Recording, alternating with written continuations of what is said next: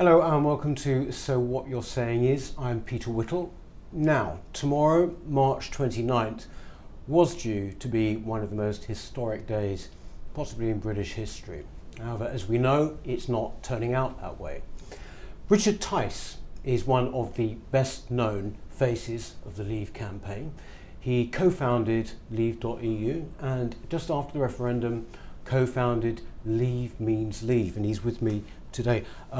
Good to see you, Richard. Good to see you. What actually can people expect to happen tomorrow in terms of, as it were, events? Where can they come? So tomorrow, we, Leave Means Leave, have the final day of our 14-day March to Leave, which started in Sunderland 2 weeks ago, and the final day will start at Bishop's Park, Fulham, and march basically along the river to arrive in Parliament Square at around about 4 o'clock, where we're going to hold a huge rally that will fill the whole of Parliament Square with tens and tens of thousands of people. And of course, you know, that was supposed to be as a celebration, but regrettably, as you've just indicated, actually, unlike the mood of the British people, parliamentarians have bottled it. They have completely and utterly lost their courage, lost their conviction, lost their belief in our great nation. And we're there to send a huge noise with some great speeches to Parliament, to the parliamentarians. Actually, do you know what, folks? Just start to show some bottle. Start to show some belief in Britain. That's what we're there to do. Who are you going to have speaking, can you say? Yeah, we've got some great speakers. We've got Julia Hartley-Brewer, Kate Hoey, Tim Martin. We've got Brendan O'Neill, Claire Fox, Paul Embry, Peter Bone, Owen Patterson. So we've got a great team, and Nigel Farage, of course. So yeah, we'll have some great short speeches, and you know, it'll be a hopefully a really well attended, rousing occasion that actually just shows, you know, the sense of belief in our great nation, as opposed to this sort of extraordinary sentiment amongst the people's vote, who actually, they clearly don't believe in Britain, and therefore they want to have the sort of protective umbrella of the European Union. What has it been? You mentioned obviously there's been this march that started in Sunderland.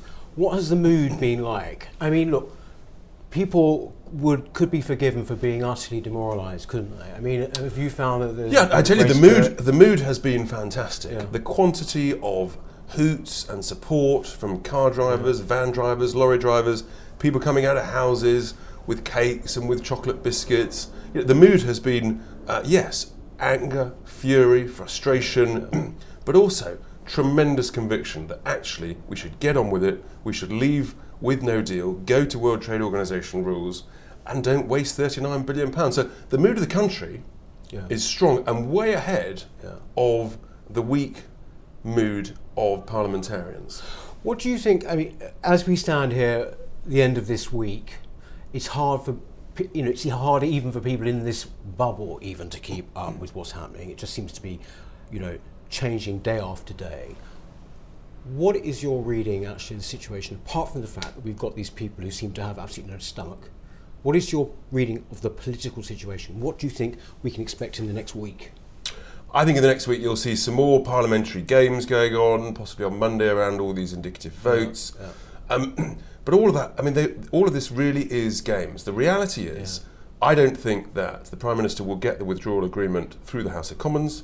The DUP are resolute against it. There is a bedrock of the European Research Group and a few others that are resolute against it. So I don't think she'll get the numbers. Yes, some are beginning to go over to it just to try and take it over the line. But let's remember, this withdrawal agreement is the worst deal in history. It chains us like slaves to the European Union, and we give the key to the padlock to the people in Brussels. So I think that will fail.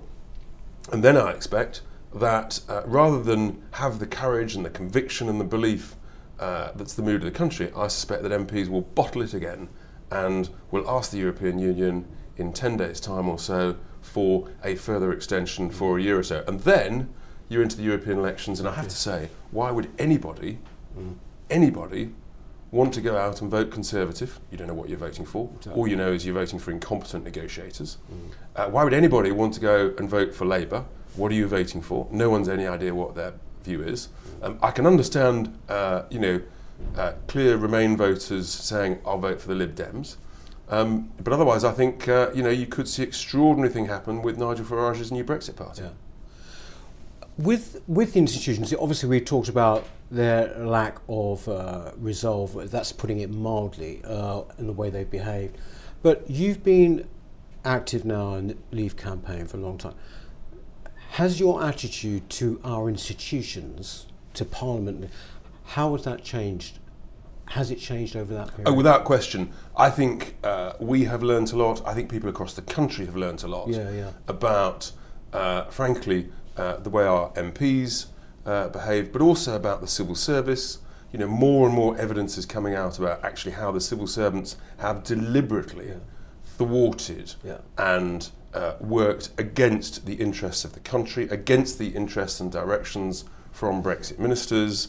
And I think when this is over, there needs to be a serious public inquiry into what has gone on and how parts of the elite establishment have basically tried to prevent the democratic will of the country. And there's some very, very serious consequences need to come out of this. Some serious lessons learned and a lot of change needs to come out of it. And I think the other thing is that there is a big shift in British politics going on, in that I think now we're looking at voters no longer being tribal, Labour or Conservative. I think there's a difference emerging in culture. Are you an optimistic, hopeful person who believes in Britain, who's prepared to take on a bit of risk because you see huge opportunities? If you are, you're much more likely to be a global Brexiteer. Or are you a little bit cautious, a bit nervous, a bit anxious, and you prefer the cosy, warm, but rather burdensome blanket of the European Union, in which case you're someone that actually wants to reverse Article 50. You're actually someone who no longer believes in democracy. It's extraordinary, isn't it? Because when you look at the various options they've been looking at in Parliament, or even on the telly when you see it being discussed, revoking Article 50 is now talked about in this casual way, isn't it? It's extraordinary what actually that means, isn't it? It is absolutely extraordinary. And as I was just saying, I think it shows that the belief in democracy, these people, they only believe it when it goes their way. And the whole People's Vote campaign has actually shown up to be a bit of a sham. The truth is, they don't actually want a second referendum, they just want to revoke it. Yes, exactly. And that truth is now coming out, and we need to make people really understand what this is all about, because it's incredibly serious. There's a proper danger, serious danger, that democracy is dying in this country. And when people no longer believe in democracy, they either don't vote, or they won't vote for centrist parties. They will vote for extremist parties at either end of the spectrum. I think there are quite a few people who came out specifically for the referendum, and they have gone back, as it were, inside themselves. That is the worry, isn't it? They're looking at this. And it's an absolute tragedy. People who'd never voted in their lives, they suddenly realised their vote counted for something. They were told by the Prime Minister and the government and all the great and the good that this was a once-in-a-generation decision. And now they've been told, you're too old, too thick, too stupid, you come from the wrong part of the country, you don't deserve a vote. I tell you, this is big stuff, massive consequences, and parliamentarians need to be really very, very careful what they're doing. I think it's an extremely important point you made there, because this thing of being called racist, thick, uneducated, Little England, all of these things, it seems to me that people might have had a suspicion that they were considered that way before, but now there's no doubt. They know what the establishment think of them, don't they? They absolutely do. They do, and they are. People are really very angry indeed, and the benefit of walking day after day through the length of the country is that you really sense this. Yes. And the other extraordinary thing is, look, I've no problem with people saying, I disagree, vote Remain. What's extraordinary was on the occasions when someone against Brexit shouted at us, they didn't just say vote Remain. The expletives, the hideous, abusive language, hatred, from coming out of cars or coming from all sorts of cyclists, in particular last Sunday, I just found mind-boggling. Why do you need to be quite so hateful and rude and abusive? Look, we live in a democracy. It's perfectly legitimate to have a debate. You can remain friends. I've got great friends on the Remain side, but you don't need to hurl incredibly hideous, insulting, rude, sexist comments at people, that's hardly going to help arrive at a solution and take the country forward. You've been doing a huge amount of media, over the past few years, Question Time and the rest of it.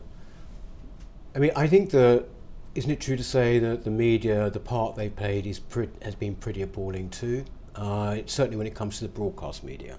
Yeah, I think without question, the main parts of the broadcast media, they are part of the establishment. They've had a very clear agenda.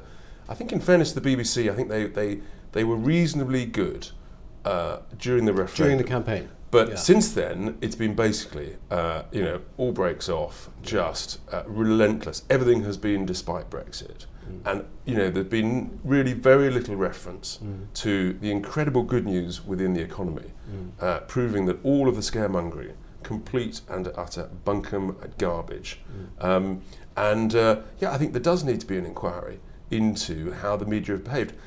There is a difference, of course, between the BBC and Sky. Sky is a profit-making enterprise. It's a private business. Actually, it can adopt whatever stance it wants, just like any newspapers. The BBC is different.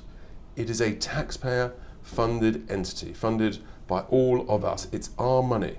And the only point of having a national broadcasting service paid for by taxpayers is that it is seen to be impartial and presenting a fair and balanced view. If not, frankly, scrap it and just go commercial. I think that there is BBC, Parliament, or as you said, civil service, all of our institutions. The breakdown of trust, I think, now is palpable. This is going to have massive repercussions for our culture coming on, isn't it? It is, but you know what? I actually think that that's part of the benefit of this whole process. Yes, indeed. My glass is always half full; it's never half empty. And I think that more and more people are just realising how badly governed we are by politicians and by civil servants. And this old adage that we've got the best civil service in the world is pure and utter nonsense. Frankly, from what I've seen and learnt, they don't work that hard. They can't be trusted to deliver what politicians are instructing them.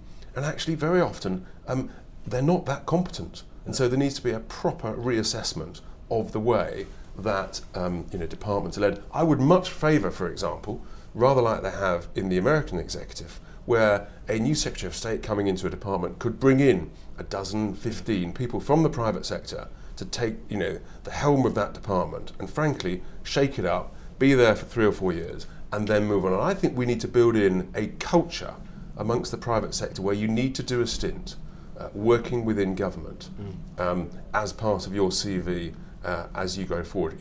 If we build in that, at the moment, you've got twin tracks. You're either in the civil service for life, or you're basically in the private sector for life. There's very, very little crossover, and actually, that is not serving our country well. And I think that's one of the big debates when we get through this. So, in some ways, really, this has been cathartic, hasn't it? In the most terrible way. And actually, let's view that as a positive thing. Yeah. Amongst all the division and the grief. Look, politics is always divisive. It was divisive between Labour and Conservative. This has been cathartic. There's a shift in politics. We need to get over the sort of the insidious abuse that goes on. Twitter clearly doesn't help that. Social media doesn't help that because you can hide behind the keyboard. And so we need to bring back a respect. And I think that's actually, with concerted effort on all sides, I think that's completely possible. But then we really need to have a proper reassessment of the way that we're governed, the institutions, and how we can make it so much better. Well, look, Richard, thank you. Just to recap, tomorrow, right? People watching this maybe today, where should they come and at what time? Either go to Bishop's Park in Fulham for about 11:15, 11:30. If you want to walk the 6 or 7 miles along the river path to Parliament, but the vast majority of people, I'd recommend be at Parliament Square, 4 o'clock on the dot. Speeches will start at 4:30, give or take, and it'll be a huge, busy, noisy, rousing occasion. A sign of confidence, a sign of belief, a sign of conviction. So frankly, take half a day off, make sure you're there, otherwise you're going to miss out. Thanks so much. I certainly will be there, so I shall see you and hear you, in fact. Fantastic. Thanks very much indeed. Nice. Thank you. Thanks. So see you next time on So What You're Saying Is. Thank you.